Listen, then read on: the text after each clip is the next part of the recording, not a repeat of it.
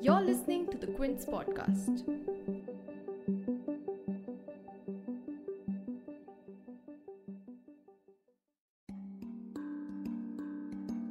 With less than 6 months for Uttar Pradesh to head to polls, the Bharatiya Janata Party seems to be checking all the boxes in the state cabinet to ensure a victory. On Sunday, 26 September, UP Chief Minister Yogi Adityanath expanded his cabinet with 7 new faces, the most prominent being that of former Congress leader Jitin Prasad, who was given a cabinet berth. The UP cabinet now has been stretched to 60, the maximum allowed constitutionally. Prasad, who jumped ship from the Grand Old Party earlier this year in June, will reportedly help consolidate the Brahmin vote bank for the BJP. Aside from Prasad, Sunday's cabinet expansion also included Chhatrapal Kanwar, Paltu Ram, Sangeeta Balwant, Sanjeev Kumar, Dinesh Khatak and Dharamveer Prajapati, who belong to the OBC, SC and ST communities and will all join as ministers of state.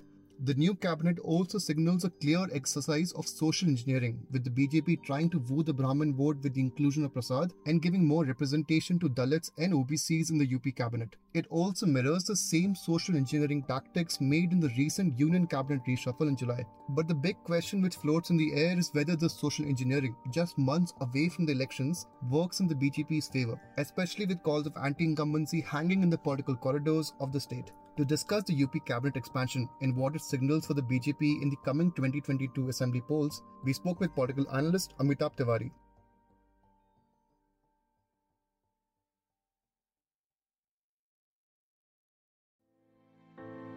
You're tuned in to The Big Story, the podcast where we dissect the headline making news for you, and I'm your host, Himmat.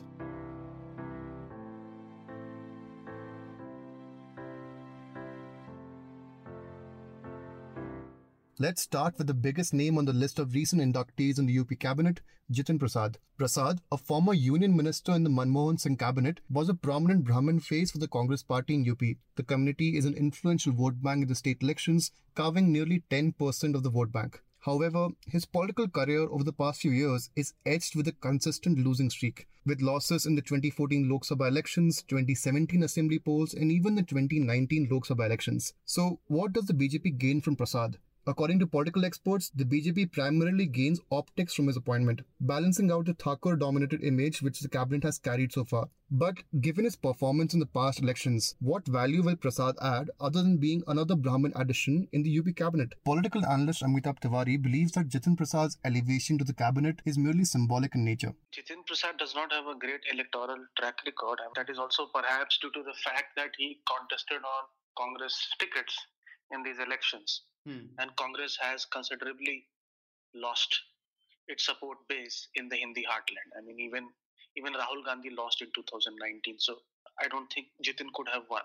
Having said that, of course, he's not a pan-state leader. So his influence is limited to the constituency or the area from which he comes, which is Saharanpur. But it is the move is symbolic in the sense because we've heard of news reports that some Brahmins are not happy with this government because a Thakur is a chief minister. And as you know, in the Hindi heartland, there is always a tussle between the Rajputs and the Brahmins for supremacy. So there were some reports around that, and the BSP and the SP have also started wooing this community. So that is why this move is significant, because it is giving a signal to the Brahmin community that the BJP stands by.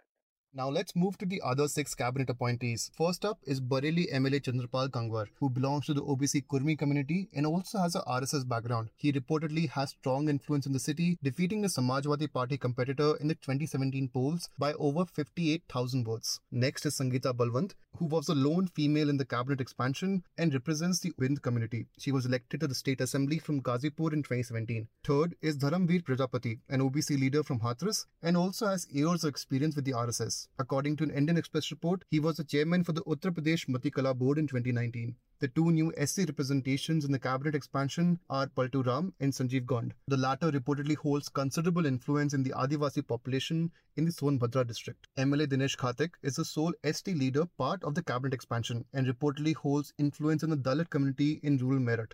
According to Amitabh Tiwari, the UP cabinet expansion is clearly a signal to the voter who has been backing the BJP party and the voter which has not been backing them. He expands on the math behind picking the leaders and how it may impact the polls. This expansion is clearly a signal to the voter who has been backing BJP and also a signal to the voter or the community which has not been backing the BJP. So this, with 3 or 4 months remaining for elections, BJP's strategy is to consolidate its support base. And its support base in UP is the upper caste and then the non-Yadav OBCs. What people are saying is that 3 OBC ministers, but these are non-Yadav OBCs, which account for 30% of the population of the state. Okay. And from the Dalit community, which accounts for 21% of the population, what BJP has done is that it has rewarded the Jataus, which is around 9%, with a cabinet berth to Mr. Khatik. Because the non-Jataus have moved away from Mayawati's BSP to BJP. But here what it has also done is that it has also given one cabinet position of Shri Paltu Ramji, who is a Jata, who belongs to Mayawati's community, which is 12% of the entire state population.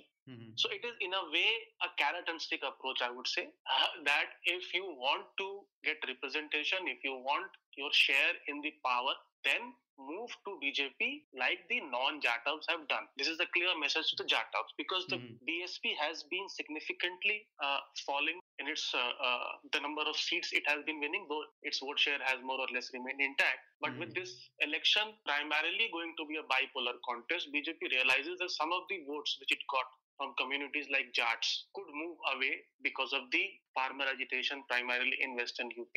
So what it is also trying to do is to wean a section of Jata voters from BSP because Dalits nationally have moved to BJP. It's only in pockets like UP where the voter is still backing BSP because BJP wins the maximum number of scheduled caste reserved seats. So it's also a message to the Jatas, non-Jatas, and it's also a message, a very symbolic message to the scheduled tribe. Incidentally, only 0.1% of the population of UP is accounted for by STs. There is zero reserved seat. There is no reserved seat for ST in UP. Despite that, the party has given a representation to a tribal leader. That is again symbolic, and it is also symbolic for other states which are going to the elections along with UP. Because again, like scheduled caste, the tribals also have more or less nationally moved from the Congress to the BJP, most states. So this strategy is clearly consolidating its entire existing support base, leaving out people or communities like Yadavs who are backers of Samajwadi Party, Muslims who anyways don't vote for BJP in UP, and even Jats who are spearheading this farmer agitation. But what surprised political analysts was that Sanjay Nishad, the leader of the Nishad party, was dropped from the list of cabinet appointees after rumours of his likely appointment started buzzing. The BJP also just a few days ago on 24th September announced that they will be contesting the 2022 polls in alliance with the Nishad party. The Nishad community are reportedly a dominant regional force in the districts on the banks of Ganga and Yamuna rivers, which form 14% of the state's population. A similar move was also made against PM Modi loyalist BJP MLC A.K. Sharma, who was rumoured to be appointed to an important post in the state cabinet, but like Nishad, he too was dropped. Sharma's elevation to the cabinet was reportedly vetoed by same Adityanath. So, given the political relevance of the Nishad party in the polls and the political importance of A.K. Sharma, why were they not considered for the cabinet? Amitabh Tiwari weighs in. See, A.K. Sharma's nomination, he's already been inducted as a vice president in the organization. Correct. And there is already a representation given to Brahmins in the form of Jitin Prasad. So if you induct A.K. Sharma, then it becomes 2 Brahmins. Then Rajputs get disillusioned. So because of that balance, and he has been moved to organization, whereas Jitin moves to the administration or the government. So that balance of sorts has been created there. With regards to Nishad party, BJP might have felt that it's in a much stronger position today compared to 5-6 months ago. If you remember, in April and May, there was a lot of negative publicity on mishandling of the corona crisis, bodies floating in Ganga, shortage of oxygen beds, etc. With the cases falling due to God's grace, and with the increase in the vaccination, the mood is not now somber as it used to be. And the party feels that it is in a much better position, and allies like Nishad party have already been duly accommodated. He has been made a MLC whereas his son, I believe, is a MP already. And party has also made Sangeeta Kumari a minister who belongs to the same community. The party now perhaps feels that it is time to nurture its own leadership among the community rather than rely on allies, because allies, these small regional parties, are essentially hoppers. Earlier he was with Samajwadi Party, now this party is with BJP, and it also leaves Sanjay Nishad with no other option, because he has made a statement that his aim is to destroy Samajwadi Party. So BJP as a strategy uses regional parties to piggyback on their soldiers and get their community or their influence support, and then try to establish its own network among the community. And I see this as a result of this strategy. The UP cabinet expansion also comes just over a week after a complete overhaul of the Gujarat state cabinet, with former CM Vijay Rupani being shown the door and a completely fresh cabinet being sworn in. The cabinet reshuffle comes as a wave of anti-incumbency floats in both the crucial states. According to a recent INS C-Voto opinion poll, Yogi Adityanath continues being the preferred choice for CM. However, 18.1% respondents expressed that they are satisfied to some extent with his performance, while 37% said that they are not at all satisfied. Though CM Adityanath just days ago expressed confidence that the BJP will come back to power in 2022, according to the opinion poll, only 33.7% respondents said that they were satisfied with the ruling party performance in the state, and 19.9% said that they are satisfied to some extent. Amitabh Tiwari believes that even though opinion polls do not show favourable values for the BJP, the chances of other parties like BSP and SP coming to power are mathematically improbable. See, opinion polls are clearly giving an edge to the BJP. But one thing is also true, that initial opinion polls, if you see across states, have a bias in favour of the incumbent, because people have not made their decision as to whom to vote for, because local candidates of each party play a very important role in assembly elections. And as of now, no local candidates have been announced. So it is very difficult for the voter to actually precisely pinpoint who is going to win. And the top of the mind recall is normally the incumbent government or the incumbent CM face. However, having said that, for Samajwadi Party or for Bahujan Samaj Party to win this election is a very big task, is a very big challenge. In fact, I would call it's more of a mathematical improbability in that sense. Because with BJP at 40% and the other two parties at 22% each. So either BJP has to fall from 40 to 30 and Samajwadi Party has to register an increase from 22 to 32. 10%, then only it will win. But what happened in Lok Sabha, as we saw, or what happened even in West Bengal, while people believe that the incumbent may not be able to increase his vote share, actually the vote share of Mamata Banerjee's party increased, while everybody was saying that BJP's will increase or not increase, and that sort of debate was happening. People leave this, probability that the incumbent's vote share could also rise. So that happened during the Lok Sabha 2019 as well. So these 22 vote share parties joined hands because that was considered as a way to defeat BJP. But BJP increases vote share from 40 to 50. So what is happening is that despite COVID, despite everything, because a lot of people consider it as an act of God, what has happened is that the vote share or the support of the BJP has not significantly been damaged. So that more or less remains intact. And that is largely due to the social engineering which we were discussing earlier, which is the non-Yadav OBC vote block,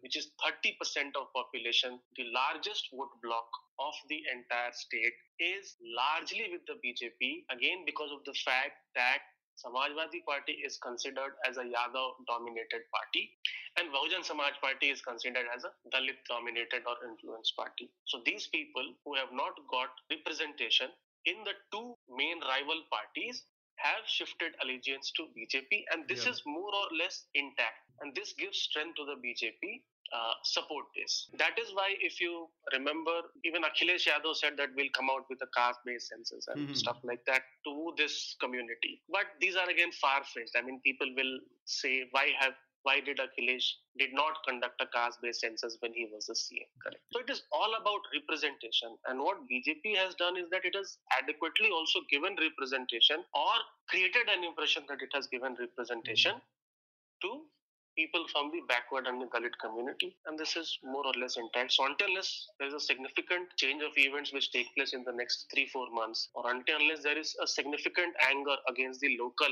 MLAs, it is a very difficult election for Samajwadi Party or Bahujan Samaj Party to win. And the division of the vote obviously helps the incumbent. That was the case in Bihar, whereas when both the main parties were ended up with almost identical vote share, but because of the division of vote share, the incumbent won. The sudden change in social engineering in the UP cabinet shows that the cogs from the BJP's election engine have been removed and are being geared up for the upcoming polls. Stay tuned to the Big Story podcast and the Quint for more updates on the story. If you liked listening to this episode, please subscribe to the Big Story for episodic updates. We're available on Apple, Google Podcasts, Spotify, JioSaavn, and most of the other popular podcast streaming platforms. For other podcasts, please log on to the Quint website, and for any feedback, please shoot an email to podcast@thequint.com.